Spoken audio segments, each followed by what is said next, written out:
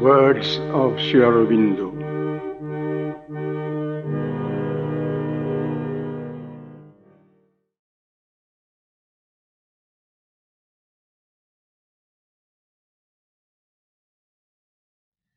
In this world, one starts with ignorance and imperfection in whatever one does.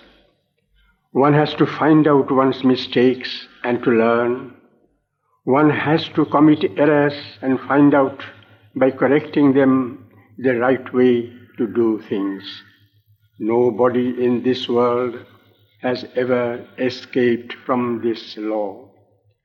So what one has to expect from others is not compliments all the time, but praise of what is right or well done and criticism of errors and mistakes.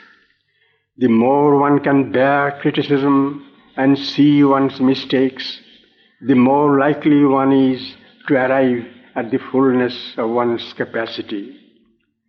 Especially when one is very young, before the age of maturity, one cannot easily do perfect work. As for comparison with others, one ought not to do that. Each one has his own lesson to learn, his own work to do, and he must concern himself with that, not with the superior or inferior progress of others in comparison with himself. If he is behind today, he can be in full capacity hereafter, and it is for that future perfection of his powers that he must labor. Learn to welcome criticism and the pointing out of imperfections. The more you do so, the more rapidly you will advance. Most men are like animals, driven by the forces of nature. Whatever desires come, they fulfill them. Whatever emotions come, they allow them to play. Whatever physical wants they have, they try to satisfy. But man has also a mind, and as he develops, he learns to control his vital and physical nature by his reason and by his will.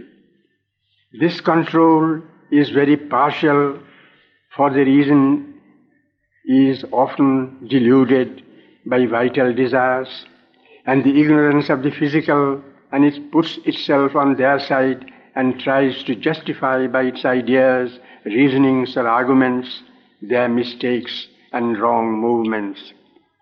Even if the reason keeps free and tells the vital or the body, do not do this, yet the vital and the body often follow their own movement in spite of the prohibition. Man's mental will is not strong enough to compel them. Not only the vital and the body, but the mind also has to learn the divine truth and obey the divine rule.